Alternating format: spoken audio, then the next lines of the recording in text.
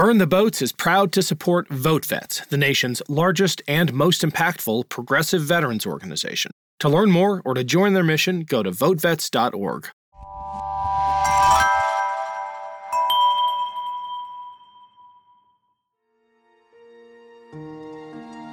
The main doors on the floor of the chamber had been barricaded. The police had their guns drawn. The mob was surrounding us, and they were trying to ram the doors down. We could hear the bangs as they were breaking the glass and trying to break through the doors. We heard a gunshot in the speaker's lobby as one of the officers killed one of the rioters.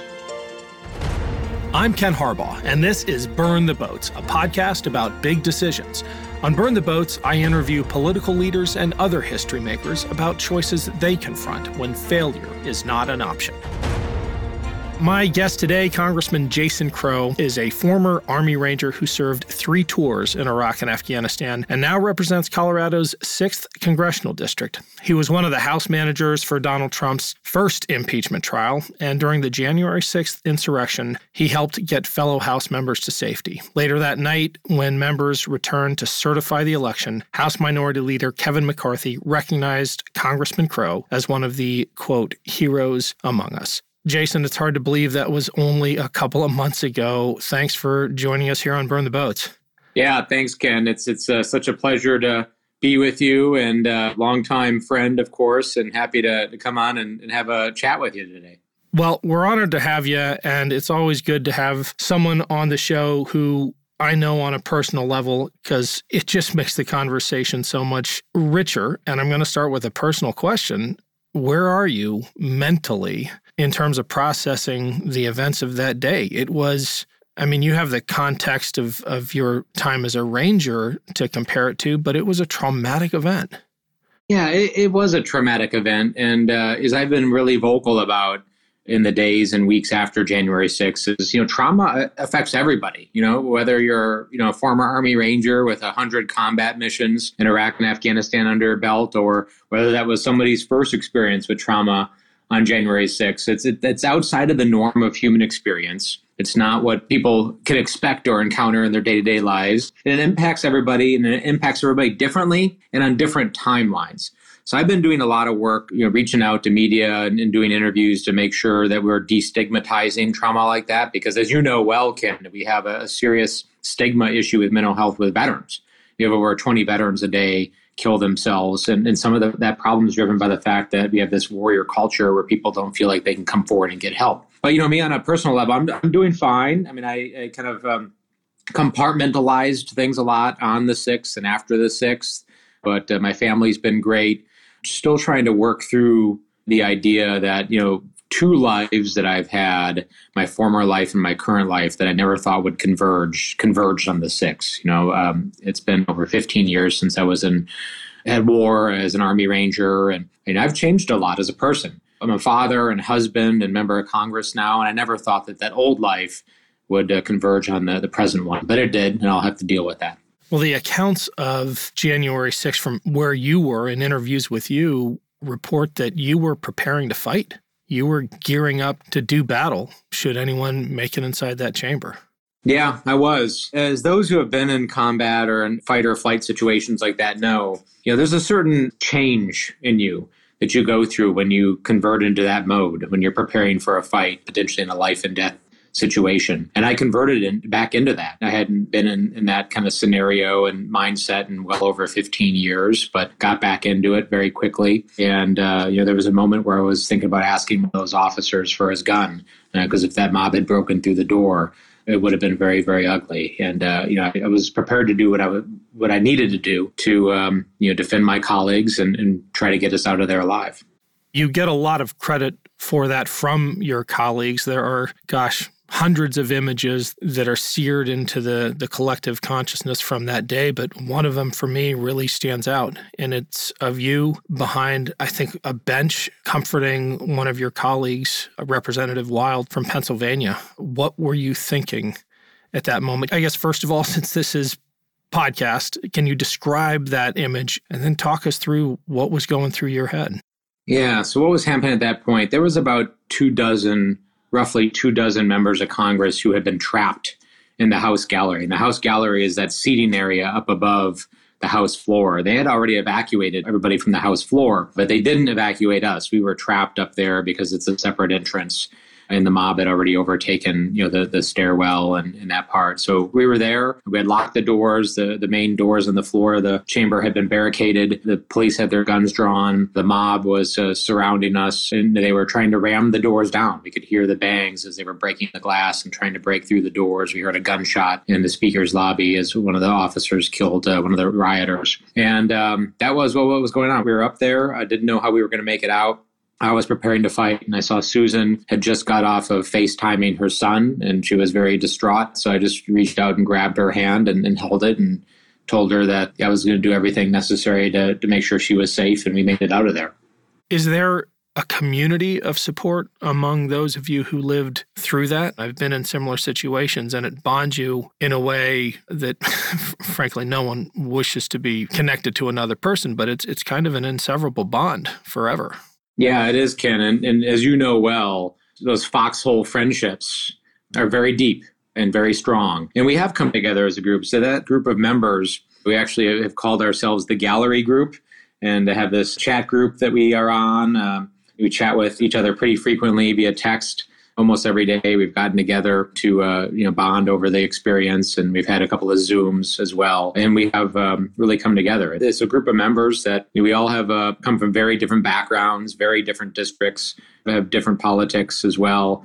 But we're always going to be bonded over that moment, and that's a really important thing. And obviously veterans can understand that, I think, in a really unique way.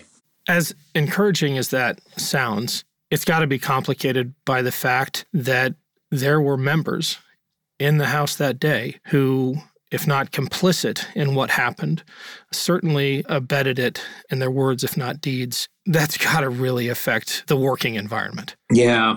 Well, that might be the understatement of the year, Ken. It's hard. It's really hard. And there's a couple of things I think listeners should understand about that day. One is, those rioters, those insurrectionists, I think the vast majority of them truly believed that the election had been stolen, despite the fact that, all the evidence points to the contrary, and, 60 plus courts just unilaterally dismissed the lawsuits. They believed the big lie that they had been told. And of course, that drove them to attack the Capitol that day. So that's number one. Number two is that doesn't happen on its own, right? It doesn't happen overnight. That happened as a result of many folks over months and even years furthering conspiracy theories, retelling and supporting the big lie, and people that know better, people that know it wasn't true, still telling the big lie because it helped their own personal politics and their desire for power. And it worked people up into that frenzy. That's a hard realization to come to. And then, the second piece is that this is our place of work, right? And just imagine, if you will, to the listeners there, being at your business, your place of work, and it's violently attacked by a mob. Police officers are killed, over 140 brutally beaten. The mob is trying to take your life, and they came very close to doing it. And then afterwards, your colleagues, the people you work with, not only had they incited and helped further that mob, but they continue to support it. And then they even try to bring guns themselves into the place of work and continue to make threats and intimidate folks. And your employer can't do anything about it. Can't fire those people, can't take really any corrective measures. That's kind of the scenario that we're facing in Congress, and it's very, very difficult. Well, I wasn't going to bring it up, but you're making me. We have to talk about your fellow representative from Colorado who has attempted to bring a gun to work, who was one of those inciters of violence. How can Colorado send Jason Crow and Lauren Boebert to represent them side by side? Well, that's a good question. I'm still grappling with that. You and I both, Ken, we carried a gun for work. We carried a gun to serve our country because we needed to. And it's a very different mentality than somebody that uses it for political theater or stunts or to get attention. And that's really what you're talking about here when you talk about, folks like Miss Boebert and others. I grew up a hunter. I started hunting when I was 12, been a gun owner most of my life, including right now. I'm still a hunter and a sportsman. And I believe in the Second Amendment rights and the rights to the self-defense. But, I also learned in the military, like you did, that citizenship also comes with duties and responsibilities. Rights also comes with duties and responsibilities to be there for each other and to be responsible with firearms and responsible with your words and how you interact in the community. And that's, I think, a part of this discussion that we don't have enough.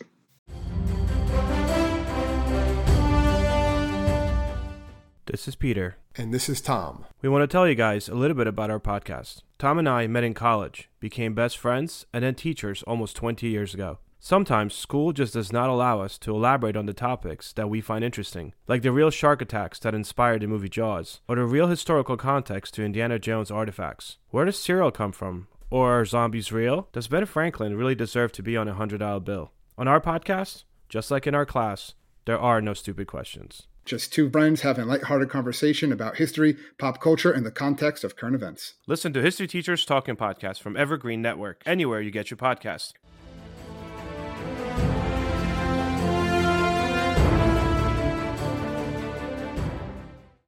President Biden has spent a lot of time and political energy talking about unity.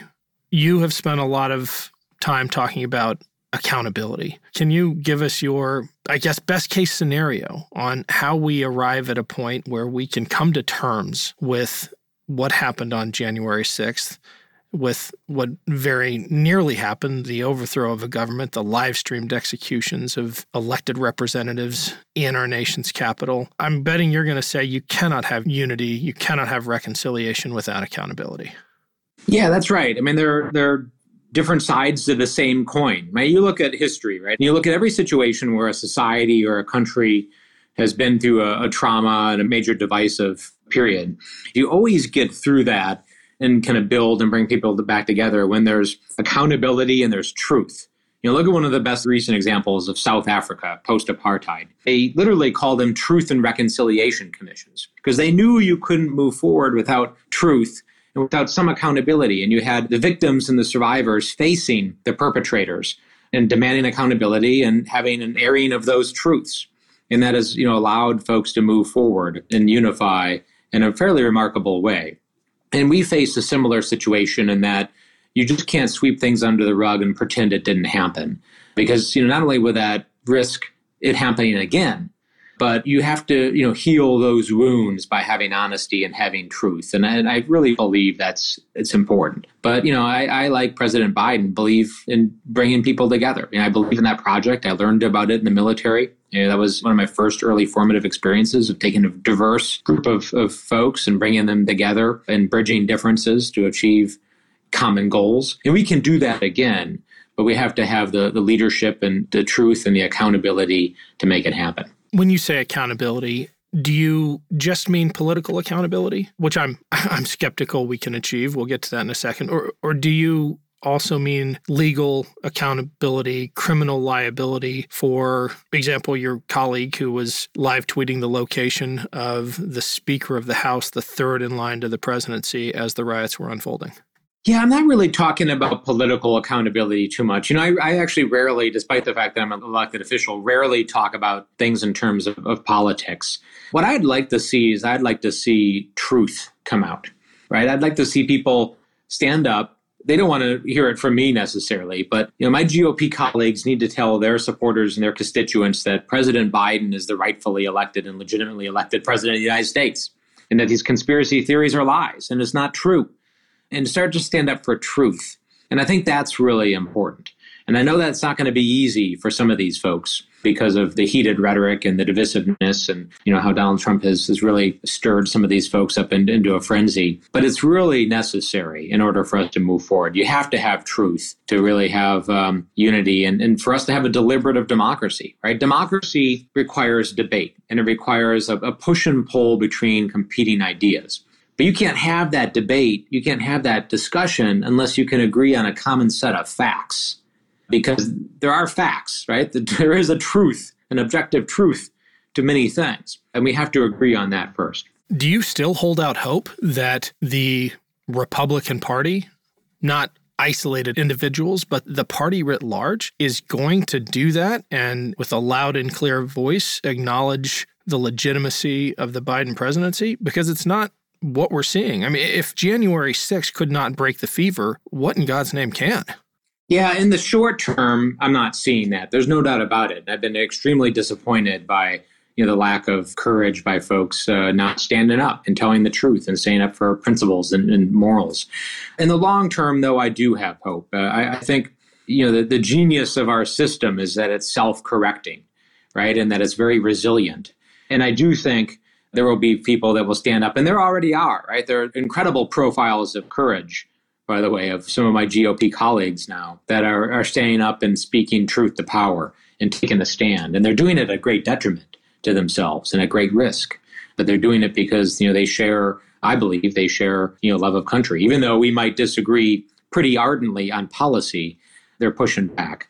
So I do have hope for that. And it's needed, right? Because we need a strong and viable Republican Party. We do. And I say that as a Democrat, which is going to shock some folks. But to get things done, we need to have a negotiating partner on the other side, right? Because I'm not always right. The Democrats aren't always right. That's, again, the genius of our system is that we have all these different ideas and we come together and we debate it and we try to come up with the best result. And that process of debate and push and pull helps us achieve the best result. But we need to have a viable partner on the other side to do that. I am not quite sure I am still with you on that. I was for the longest time, but I'm just so appalled at the behavior of former mainstream Republicans and their willingness to offer the veneer of respectability to insurgents, to white supremacists, to racists. That's going to be hard to come back from. And you haven't pulled punches in offering that critique either. At one point, I think you called fellow colleagues who align with that kind of thinking depraved. No, I think we're in agreement. I actually think we're talking about the same thing. What I'm talking about is whether or not the Republican Party can redeem itself and become a mainstream party again for the purposes of our democracy. Now, what you're talking about is individuals, because there are depraved individuals who I believe are irredeemable at this point, right? They've shown that over and over again. And there is no place for these folks in that debate. You're talking about members of Congress, colleagues. Yeah, exactly. You're talking about members versus political parties, right? There are people that don't belong in elected office, period. And unfortunately, we're dealing with those folks, and some of them are my colleagues right now. So there has to be a change of faces. There's no doubt about that. And there needs to be, new folks who are willing to step up and take their place and help us rebuild. I want to go a little farther down the rabbit hole and get your thoughts on the metastasizing right-wing extremist movement. You've used that word in describing how it has evolved during the Donald Trump presidency. What do you mean by that? First of all, this isn't new, right? I mean, this is as old as our nation itself, right? I mean, it goes back to our original sin of slavery and, the white supremacy and white nationalism that permeates so many of our institutions and our history that we have never dealt with in the way that we need to deal with it. So it's always been there. It is on the rise, though, significantly. And it's on the rise because Donald Trump has mainstreamed it. He's romanticized it. He's given it permission. And when you have the highest seat in the land, the president of the United States, sitting in the Oval Office, giving interviews, talking on TV, or tweeting out support for these radical extremist ideologies and these fringe groups, these hate groups, it is a very, very different problem. And we've seen the results of that and how it's increased radicalism and extremism significantly over the last couple of years. And we've seen the results of that on January 6th. And unfortunately, we're going to see the results of it in the years ahead. This is not going away anytime soon. We're going to have to dealing with this for many years ahead.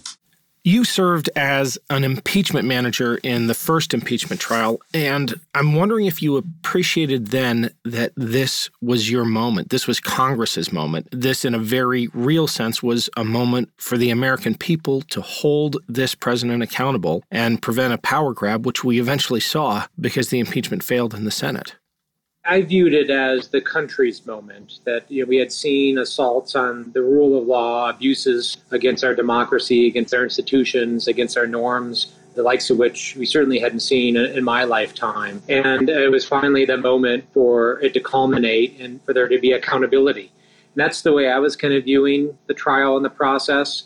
And then I don't think I really appreciated it in the moment for, the magnitude and the historical aspects of it because, when you're in something that's as hectic and as intense and stressful as it is, you just kind of get that tunnel vision. When you're just focused on the mission and what the task at hand, you're not thinking in terms of broader or longer term impacts. So I was very focused during the trial and tried to stay focused to do the job and to do it as well as I possibly could.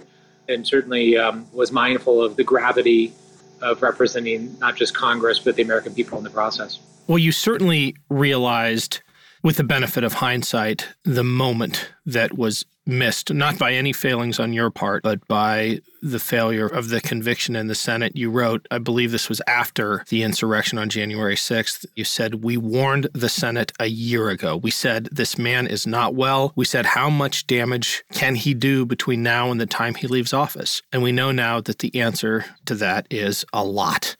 I think a lot of people have realized that the gravity with which you approached that first impeachment trial should have been the frame of mind of everybody, that you saw the president then as the threat that we all saw him as on January 6th. Well, I certainly thought so and continue to think that to this day, right? I just firmly believe that if anyone was paying attention and was looking at things in an objective way, putting aside their own biases or pre-inclinations, that they could see this threat because we had plenty of data, we had plenty of historical action to base it on over the last couple of years, right? And it became very clear, who this president was, not just on the campaign trail in 2015. He made that abundantly clear, but in 16 and 17 and 18 as well. And I thought we had more than enough information and more than enough data to draw that conclusion. And the way I always put it is, put aside that this is the president of the United States for one moment, the former president in this case, and just think about whether or not you would put up with that in your own personal life, whether a friend from a family member or somebody who's close to you putting up with somebody saying certain things and doing certain things. And the answer is almost inevitably no. So why is it different? In fact, the standard should be higher, if anything, for our president and not lower. But it certainly shouldn't be different than the expectations that we hold our family and friends and other people that we're close to. And I just ask people to kind of use that as a frame of reference. So, I made that warning. I knew the direction it was going, and I disagreed with the senators who said that they thought that President Trump had learned his lesson. There was nothing at all to indicate to me that he had learned any lesson whatsoever. And to this day, he still hasn't learned that lesson because he's incapable of learning that lesson. I can't let you go without asking about guns again. As a Coloradan, as a representative from Colorado, you have once again been thrust into this tragic and cyclical story. And one of the most upsetting things to me is that in the aftermath of every shooting, you hear the right come back with, well, the solution is more guns. And I'm wondering what your best argument is in front of your constituents. What's the argument that listeners can bring to their conversations with people who they care about who buy that myth? How do you dispel it? How do you, as a combat veteran, as somebody who knows from firsthand experience the difference between a hunting rifle and a weapon of war, what do you say? Well, we're not the only country that deals with mental health. We're not the only country that deals with crime. We're not the only country that deals with social disenchantment and anger and vitriol and partisanship. But we are the only country that has as many guns and as widely available access to guns and the types of guns that are often used in these mass shootings. That is the only outlier. That is the only data point and difference between us and every other industrialized country. And it's what explains the fact that we are the only outlier in terms of our gun deaths and our mass shootings by many, many magnitudes. And we don't have to live like this, and nor have we lived like this in the past. This is a problem that has greatly increased in the last few decades. We talk a lot about rights, but the corollary of rights are duties and responsibilities to each other, to our country, to our neighbors. And there's no right that doesn't also have a responsibility along with it, whether it's the First Amendment, freedom of speech. The limit on that freedom is you can't threaten to kill somebody. You can't go into a theater and yell fire. There's limits on all of these because we live in a society. We are a member of a community, and no person is an island unto themselves. And it's time that we start recognizing that and fulfilling our responsibility to each other and do sensible common sense things. Well, thank you, Jason. We end every episode of Burn the Boats with the same question. What's the bravest decision you've ever made? Boy, that's a tough one. I think deciding to start a family and becoming a parent, it's not an easy thing, right? You have obligations outside of yourself. You have obligations that last long beyond your life. And I think about that, whether what I'm doing are my actions, not just as a member of Congress, but as a parent, as a member of the community. How is it going to impact my children who are going to have to live with these decisions and my actions well beyond the time I'm gone? That's scary sometimes. Being a parent is sometimes described as having a decision to have your heart live outside of your body, and that makes you awfully vulnerable. So I will stick with that. I hope listeners appreciate as much as I do how much that answer says about you, given your background as an Army Ranger and the many valorous things you've done, that the bravest thing you perceive is your choice to be a parent. Thanks, Jason, for coming on. We'd love to have you back. Thanks, Ken. Thanks again to Jason Crow for joining me. You can learn more about his legislative priorities at crow.house.gov and find him on Twitter at @RepJasonCrow. Next time on Burn the Boats, I'm talking to Christian Picciolini, a former leader in the American White Power movement, who now runs the Free Radicals Project, which is dedicated to extremism prevention and disengagement. If you enjoyed today's episode of Burn the Boats, please rate and review us on iTunes. It really helps other listeners find the show. Thanks to our partner, Vote Vets. Their mission is to give a voice to veterans on matters of national security, veterans care, and issues that affect the lives of those who have served. Vote Vets is backed by more than 700,000 veterans, family members, and their supporters. To learn more, go to votevets.org. Burn the Boats is a production of Evergreen Podcasts. Our producer is Isabel Robertson. Audio engineer is Sean Rule Hoffman. Special thanks to Evergreen executive producers Joan Andrews, Michael DeAloia, and David Moss. I'm Ken Harbaugh, and this is Burn the Boats, a podcast about big decisions. A lot can happen in 7 minutes, and luckily, that's how long it takes me to tell a story. My name is Aaron Califato, and I'm the creator of 7-Minute Stories. I'm proud to partner with Evergreen Podcasts, and I'd like to invite you to join me on this journey. I'm going to take you on some crazy roller coaster rides using my unique extemporaneous storytelling style, and together, we're going to try to make sense of the world, all through the art of storytelling, and all in approximately 7 minutes. This podcast was produced with the support of the Ohio Motion Picture Tax Credit and in partnership with the Ohio Development Services Agency.